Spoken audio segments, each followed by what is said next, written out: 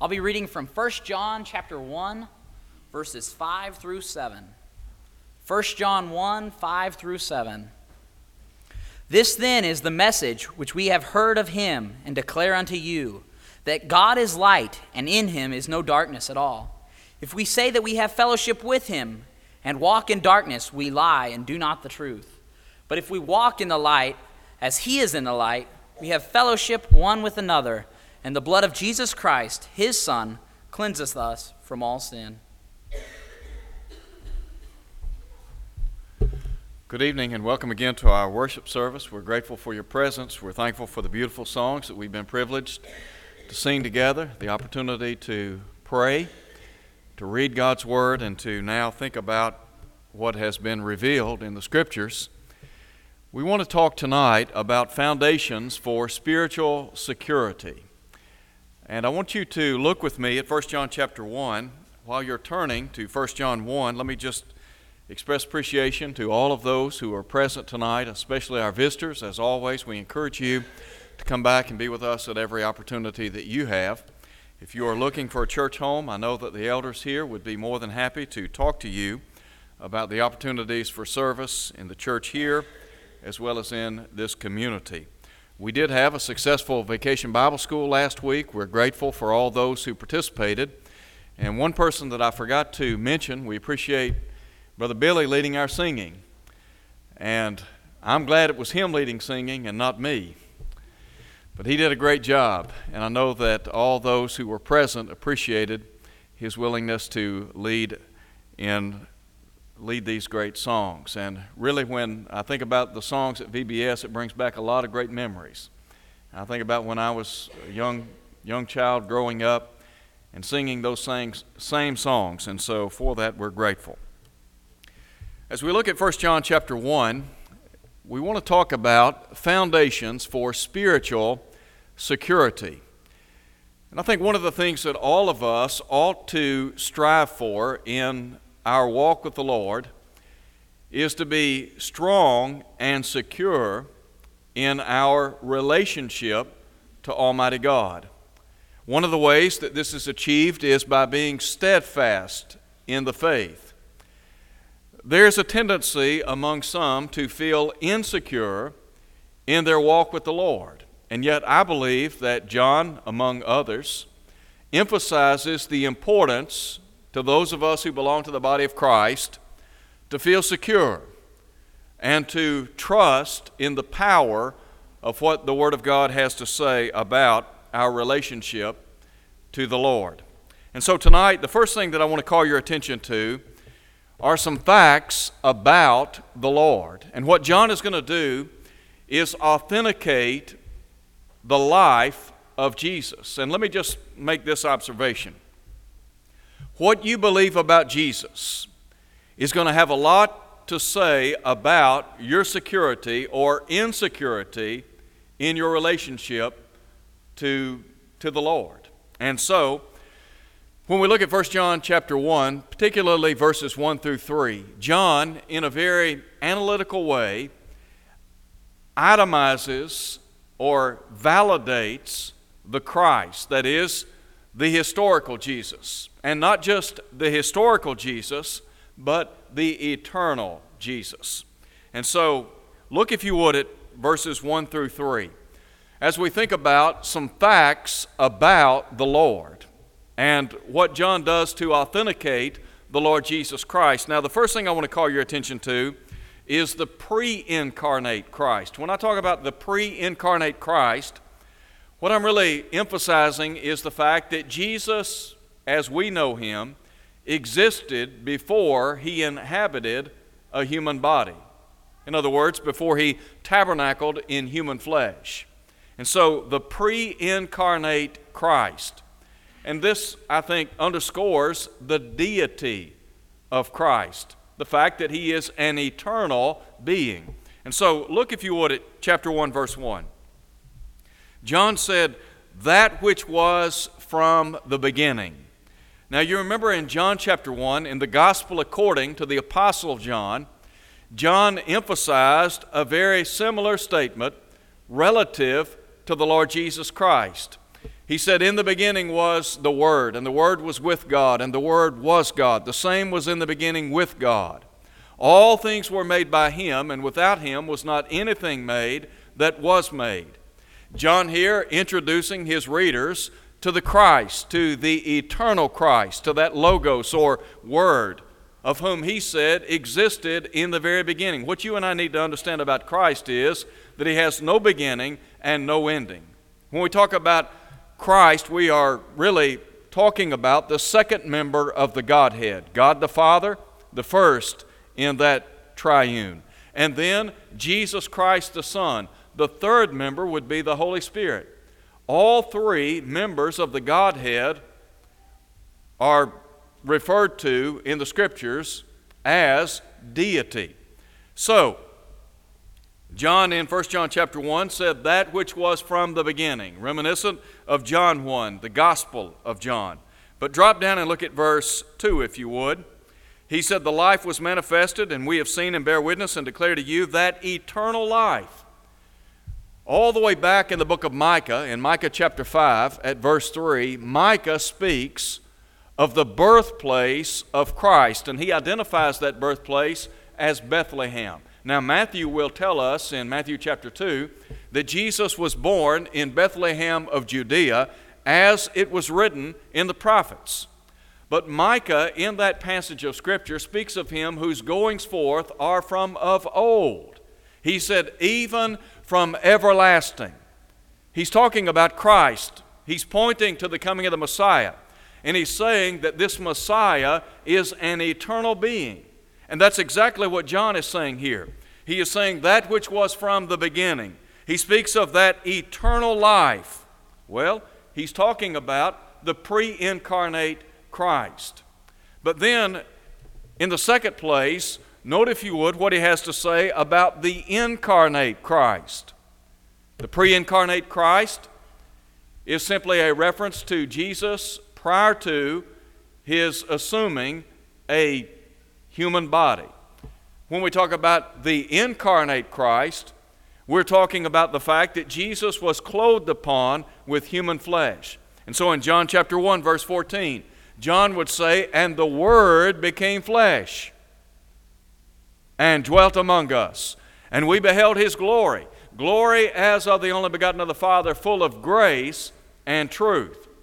So John, in talking about the Word who became flesh, and I would preface this by pointing out that the very one who became flesh, that is, who tabernacled among men, He is the very one who created the world, who made man in His own image and likeness. Because in John 1 verse 3, John said, all things were made by Him, and without Him was not anything made that was made.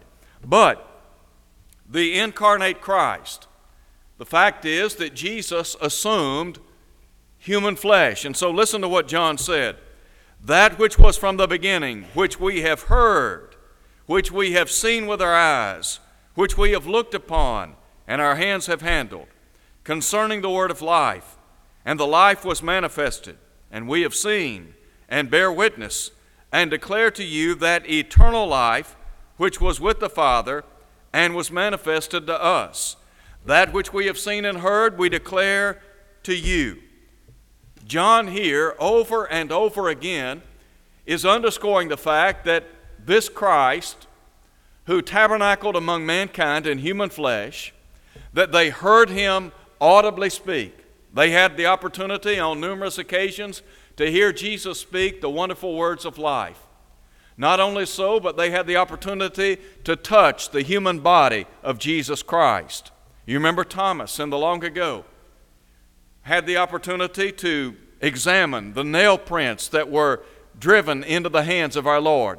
He examined the pierced side of Christ. His response, my Lord and my God. Well, John is simply authenticating the fact that the incarnate Christ has indeed come. Now go back in the Scriptures. I said just a moment ago that Jesus Christ assumed human flesh. In Hebrews chapter 10, verse 5, the writer said, sacrifice and offering thou wouldest not, but a body hast thou prepared for me. The body of Christ was prepared where? In the womb of Mary. Now the Bible tells us in Matthew chapter 1 that that which had been conceived in Mary was of the Holy Spirit. Jesus was as earthly as his mother and as heavenly as his father. So the body that Jesus assumed was prepared in the womb of Mary. And I might add that we're talking about the virgin birth of the Son of God. Go back to Isaiah 7 verse 14. Isaiah talks about the fact that a virgin would conceive and bear a son, and his name would be called Emmanuel, which being interpreted is God with us, according to Matthew chapter 1. So a body was prepared for Jesus in his incarnate state.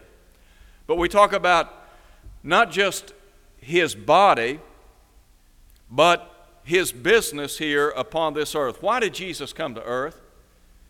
Is it not interesting that at the tender age of 12, Jesus would say to his mother and father, I must be about my Father's business in Luke 2, verse 49?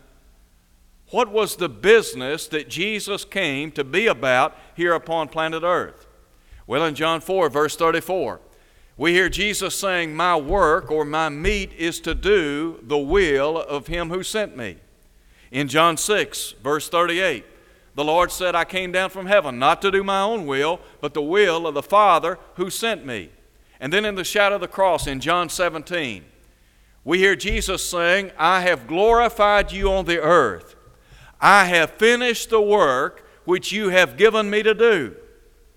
Why did Jesus come to earth? You remember what the angel of God said to Joseph in that dream? The angel of God said that Mary would bring forth a son. His name would be called Jesus. And he said, it is he that shall save his people from their sins. Here's what Jesus said in Luke 19, verse 10. The Son of Man has come to seek and to save the lost. Jesus came to save lost humanity. What John is trying to do here is underscore the fact that the Christ, the Son of God, he truly lived among mankind. He dwelt here upon planet earth. And these men, these apostles, John included, had the opportunity to hear him, to touch him, to see him, and they were authenticating the fact, he was authenticating the fact that you and I, we can put our faith and trust in the Son of God. Now, I said a moment ago, your spiritual security, my spiritual security, is tied to what I think about the Son of God. There's a correlation there. Do I really believe in the one called Jesus?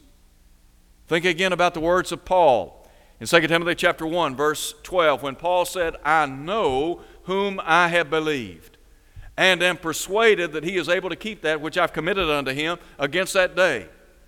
Paul believed without a shadow of a doubt that Jesus of Nazareth truly lived among men, that he had ascended to heaven, that he had taken a seat at the Father's right hand, and that ultimately he would come again.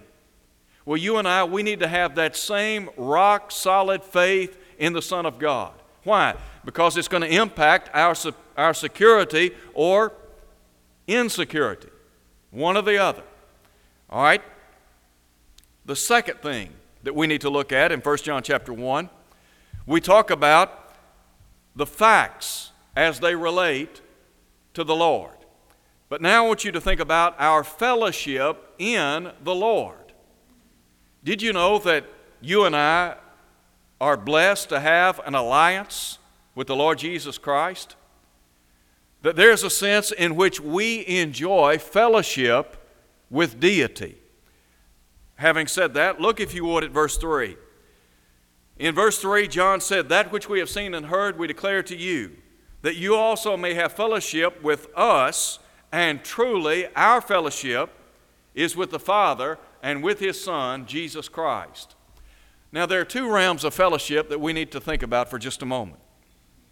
And then we're going to look at verses 5 through 7. When we talk about fellowship, first of all, there is vertical fellowship. When we talk about vertical fellowship, we are emphasizing the fellowship that we enjoy with deity. The basis for our fellowship with deity is our obedience to the gospel of Jesus Christ. We cannot enjoy fellowship with God without having obeyed the gospel of Christ. Once we obey the gospel of Christ, however, Paul said we are delivered out of the power of darkness and translated into the kingdom of God's dear Son. It's in that sphere that he said we enjoy redemption through his blood, the forgiveness of sins, Colossians 1, verses 13 and 14. Once we obey the gospel, we are then called the children of God. In 1 John chapter 3, verse 1, John said, "Behold, what manner of love the Father has bestowed on us, that we should be called the sons or the children of God." If you've obeyed the gospel, you are a child of God. Paul would say that you are an heir of God, a joint heir with Christ. This relationship that we enjoy is something that we ought to be extremely grateful for, because inherent in that relationship are all spiritual blessings in the heavenly places, as Paul would say in Ephesians 1, verse 3. Among those blessings, forgiveness, as we said just a moment ago in Colossians 1, verse 14. But also we have the privilege of prayer, to know that we can approach the throne of God whatever time of day, whatever time of night. You remember what John said over in 1 John chapter 5? This is the confidence that we have in Him, that if we ask anything according to His will, what? He hears us. The relationship that is afforded us through Jesus Christ. I would also point out that our fellowship is with God the Father and Jesus Christ the Son. That's what John said here. We are in fellowship with deity in 1 Corinthians chapter 1, verse 9. The Apostle Paul talks about how we have been called into the fellowship of God and the Lord Jesus Christ. There are a lot of relationships that we enjoy in this life. There are family relations. There are those relationships that extend to our friends, to our neighbors, to our co-workers, to our classmates. Well, this relationship supersedes all relationships because we have the opportunity to be in fellowship with God, the Creator, with Christ, the Son. But then, not only is this relationship vertical in nature, but it is horizontal. That is, there is a relationship that we enjoy with one another. Why? Because we are members of the body of Christ. Go back and look at Acts chapter 2. In Acts chapter 2, the apostle, or rather Luke, the inspired historian, talks about those who obeyed the gospel on Pentecost Day. He said some 3,000 souls obeyed the gospel. In verse 42, he said they continued steadfastly in the apostles' doctrine and in fellowship. What fellowship are we talking about? The fellowship of believers. Those who belong to the body of Christ. Peter would say that we are people of like precious faith. Now, when we talk about horizontal fellowship, drop down and look at the latter part. Well, look at verse 7 if you would. John would say, if we walk in the light, as He is in the light, we have fellowship one with another, and the blood of Jesus Christ, His Son, cleanses us from all sin.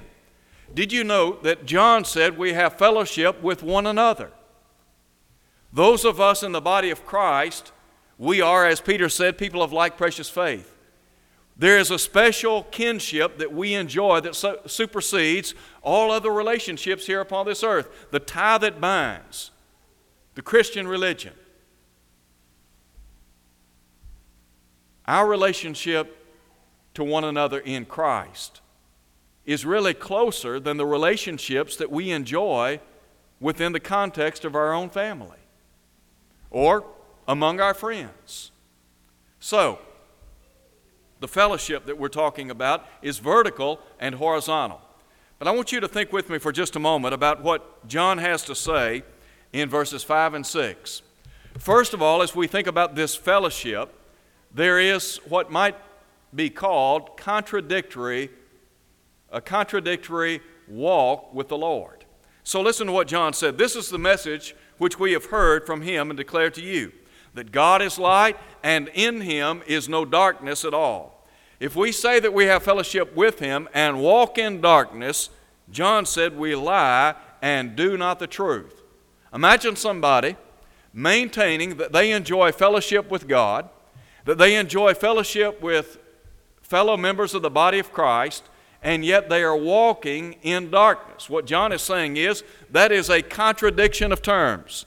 It's not possible. Our relationship to the Lord and with one another can be impeded in a couple of ways. Number one, it can be impeded if we are not living right, morally speaking. In Ephesians 5, verse 11, Paul would say, have no fellowship with the unfruitful works of darkness, but rather reprove them. In 1 Corinthians chapter 5, we read about a man that was involved in an adulterous relationship. And apparently, those within the body of Christ in Corinth were accepting of that kind of relationship. They had done nothing about it. And so Paul was grieved at that breach of fellowship that was taking place among those believers. And so Paul, in writing to the church there, said to purge out that old leaven. Why? Because a little leaven leavens the whole lump. Individuals who engage in immorality, they're not in fellowship with God.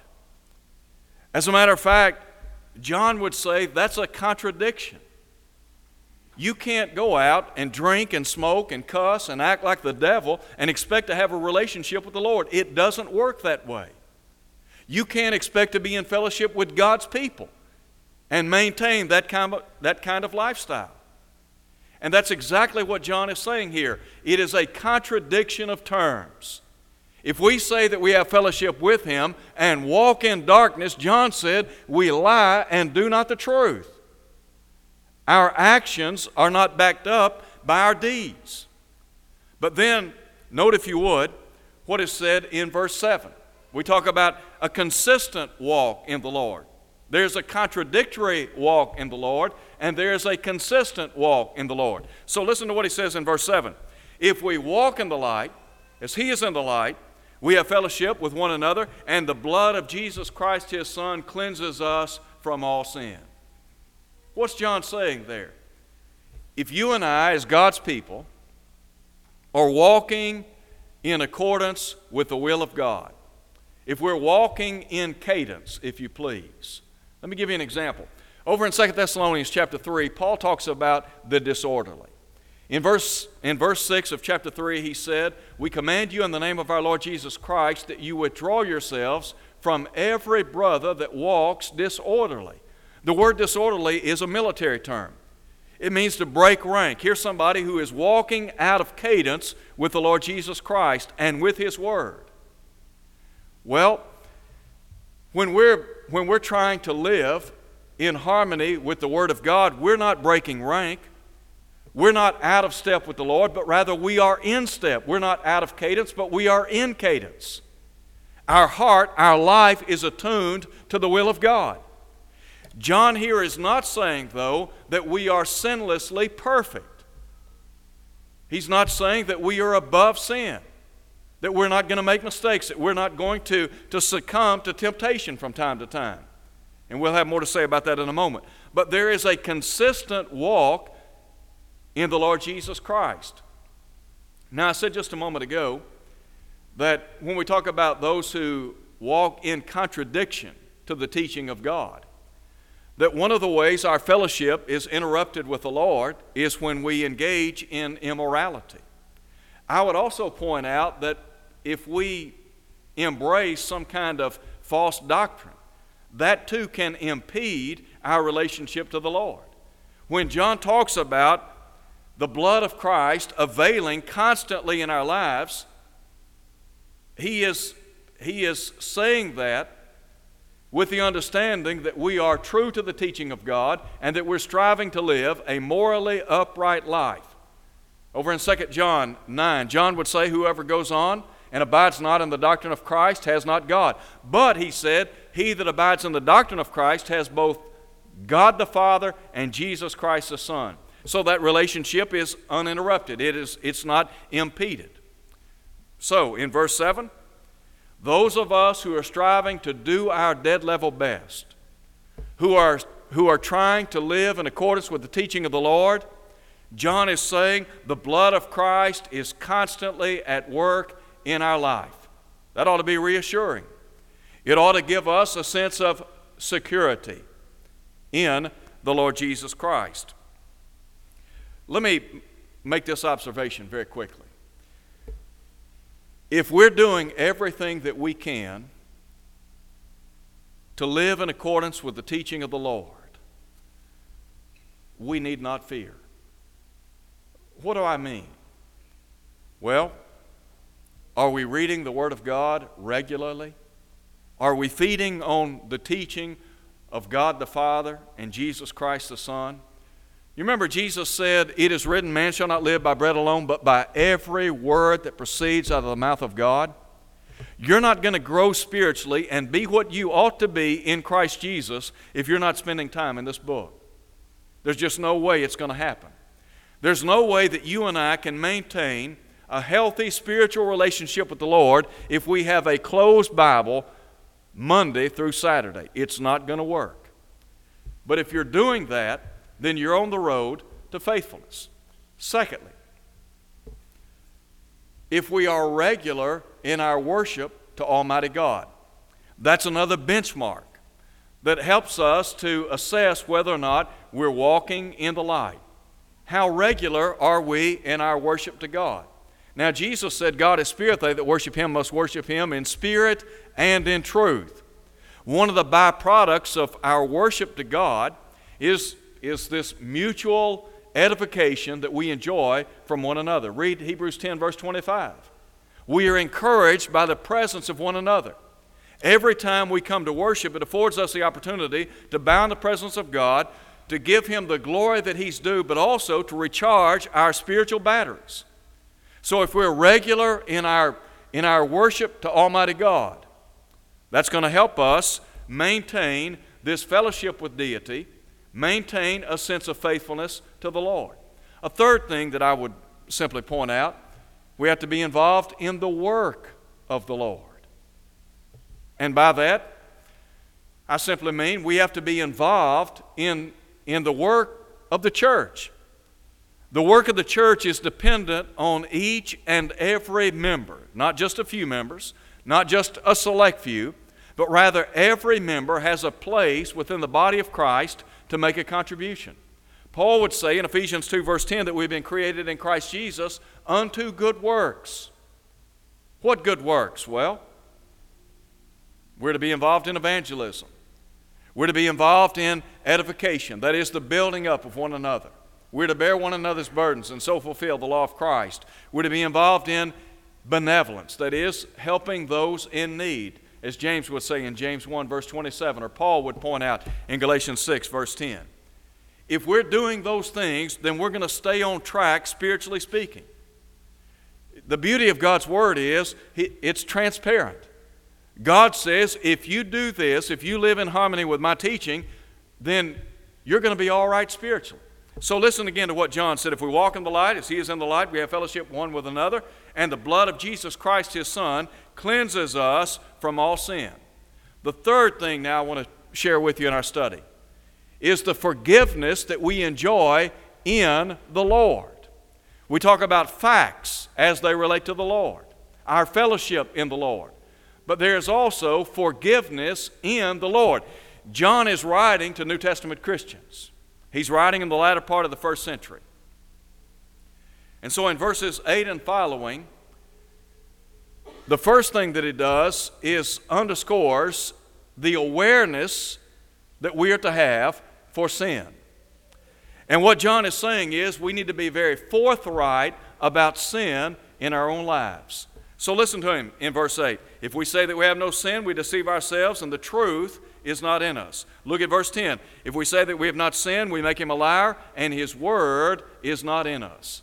What's John saying? He's saying that as a child of God, as a member of the body of Christ, we're going to make mistakes in life. There's no need in trying to skirt the issue. There's no need in trying to sidestep what the Bible teaches. What is sin? Sin is the transgression of the law, 1 John 3 at verse 4. We know that all sin. Well, what about the fact that I've obeyed the gospel? That I'm now a child of the living God. I thought John said that whoever is born of God does not sin in 1 John chapter 3 at verse 9. Well, what John is saying there is that once you obey the gospel, you are no longer in the habit of living a sinful way of life. In other words, you've given that old lifestyle up. You've gotten out of the sinning business. It's not a way of life for you anymore. In Galatians 6, verse 16, Paul would say, God forbid that I glory, save in the cross of our Lord Jesus Christ, to whom the world is crucified unto me, and I unto the world. Paul there is saying that when he obeyed the gospel, he put to death the world and all things therein. He emphasizes that in Romans 6, verses 3 and 4, when he said that all we who are baptized into Christ Jesus were baptized into his death. We were therefore buried with him through baptism into death, that like as Christ was raised from the dead through the glory of the Father, even so we also might walk in newness of life. Paul said, when you obeyed the gospel, you gave up a life of sin. But we understand, as John said, that we're going to make mistakes, that we're going to fall short of the glory of God. We're going to succumb to temptation. And so that's why he says in verses 8 and 10, there's no need in trying to say that you're above sin, because the fact of the matter is, you will sin. You do sin. So, having said that, note if you would, not just this idea of being aware of sin, but acknowledging our sins. Note if you would verse 9. In verse 9, John said, if we confess our sins, he is faithful and just to forgive us our sins and to cleanse us from all unrighteousness. John is saying that when we do make mistakes, and let me just drop down and look at chapter 2 for a moment. In chapter 2, John said, my little children, these things I write to you, that you sin not. That's the divine ideal. John is saying, when you obeyed the gospel, the ideal set before you is to rise above sin. John would say over in 1 John chapter 3, whoever is born of God does not commit sin. He's not saying you're going to be sinlessly perfect. He's not saying you're not going to fall to temptation. You're not going to succumb to the devices or to the deceit of Satan. He's simply saying you're out of the sinning business. The divine ideal, rise above sin. But he said, if any man sins, who's he talking about? He's talking about every one of us. Why? Because every one of us falls short of the glory of God. Every one of us succumb to temptation from time to time. So, these things I write to you, that you sin not.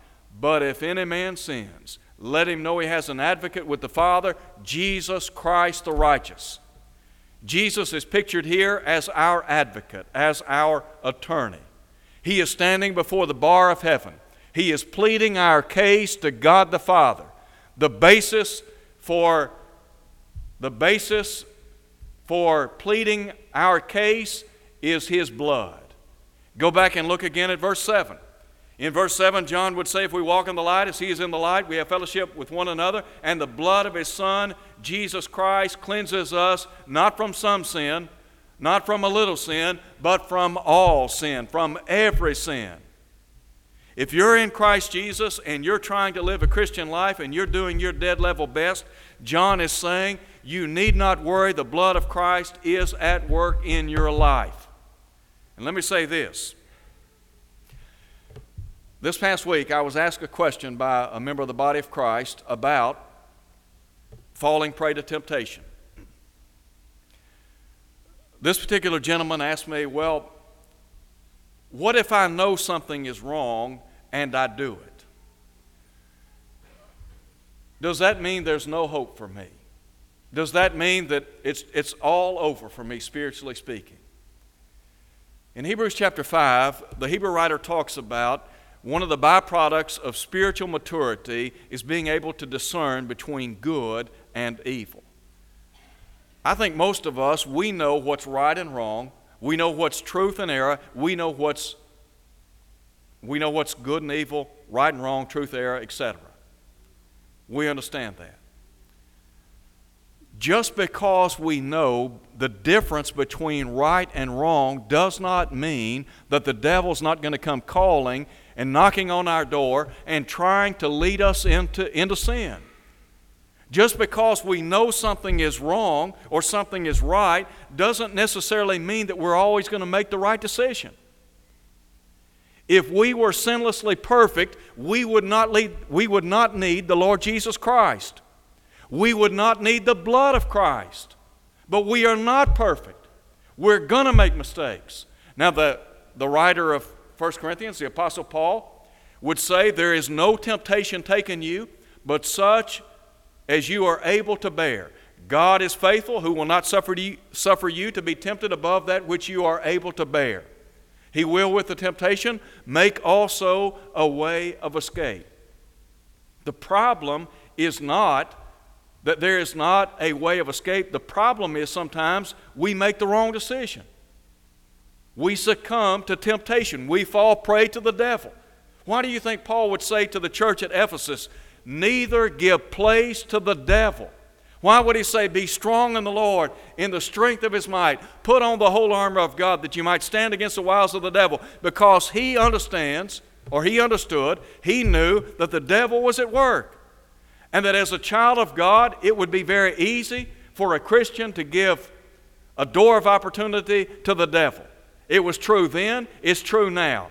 We make bad decisions, what do? John said we confess our sins. We repent of those things, we turn from them, we confess them, and guess what?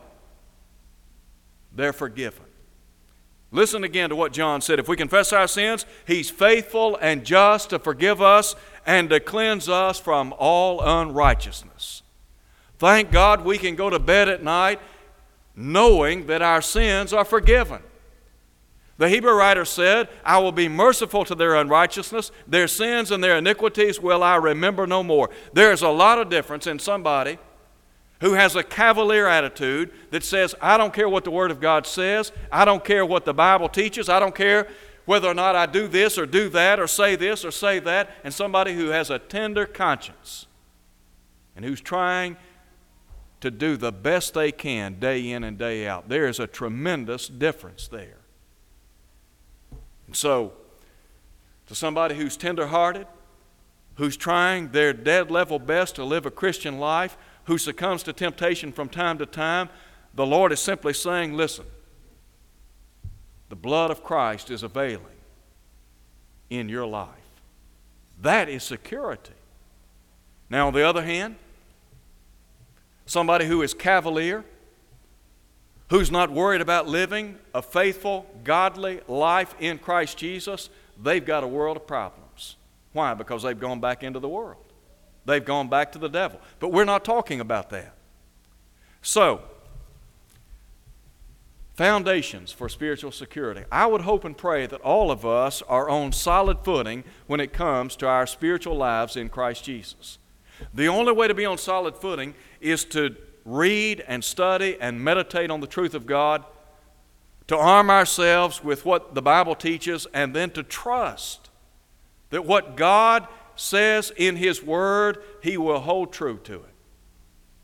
Lean on Him. Trust in Him. You see, what the devil wants you to do is to feel insecure. What the devil wants you to do is to just throw up your hands and say, there's no use in trying. Every time I try, I fail. I'm just going to give up. Well, the devil has gotten a lot of people like that. But I would hope and pray that we're strong enough and faithful enough to keep marching on. If you're here tonight and you're not a Christian, why not come to the Lord Jesus Christ this very hour? Why not do as Paul was instructed to do many, many centuries ago? When Ananias said, arise and be baptized and wash away your sins, calling on the name of the Lord. Acts 22:16. And then live faithfully until death. Revelation 2, verse 10. If you're unfaithful to the cause of Christ, we'd be happy to pray with you and for you. God will abundantly pardon. Why not come as we stand and sing?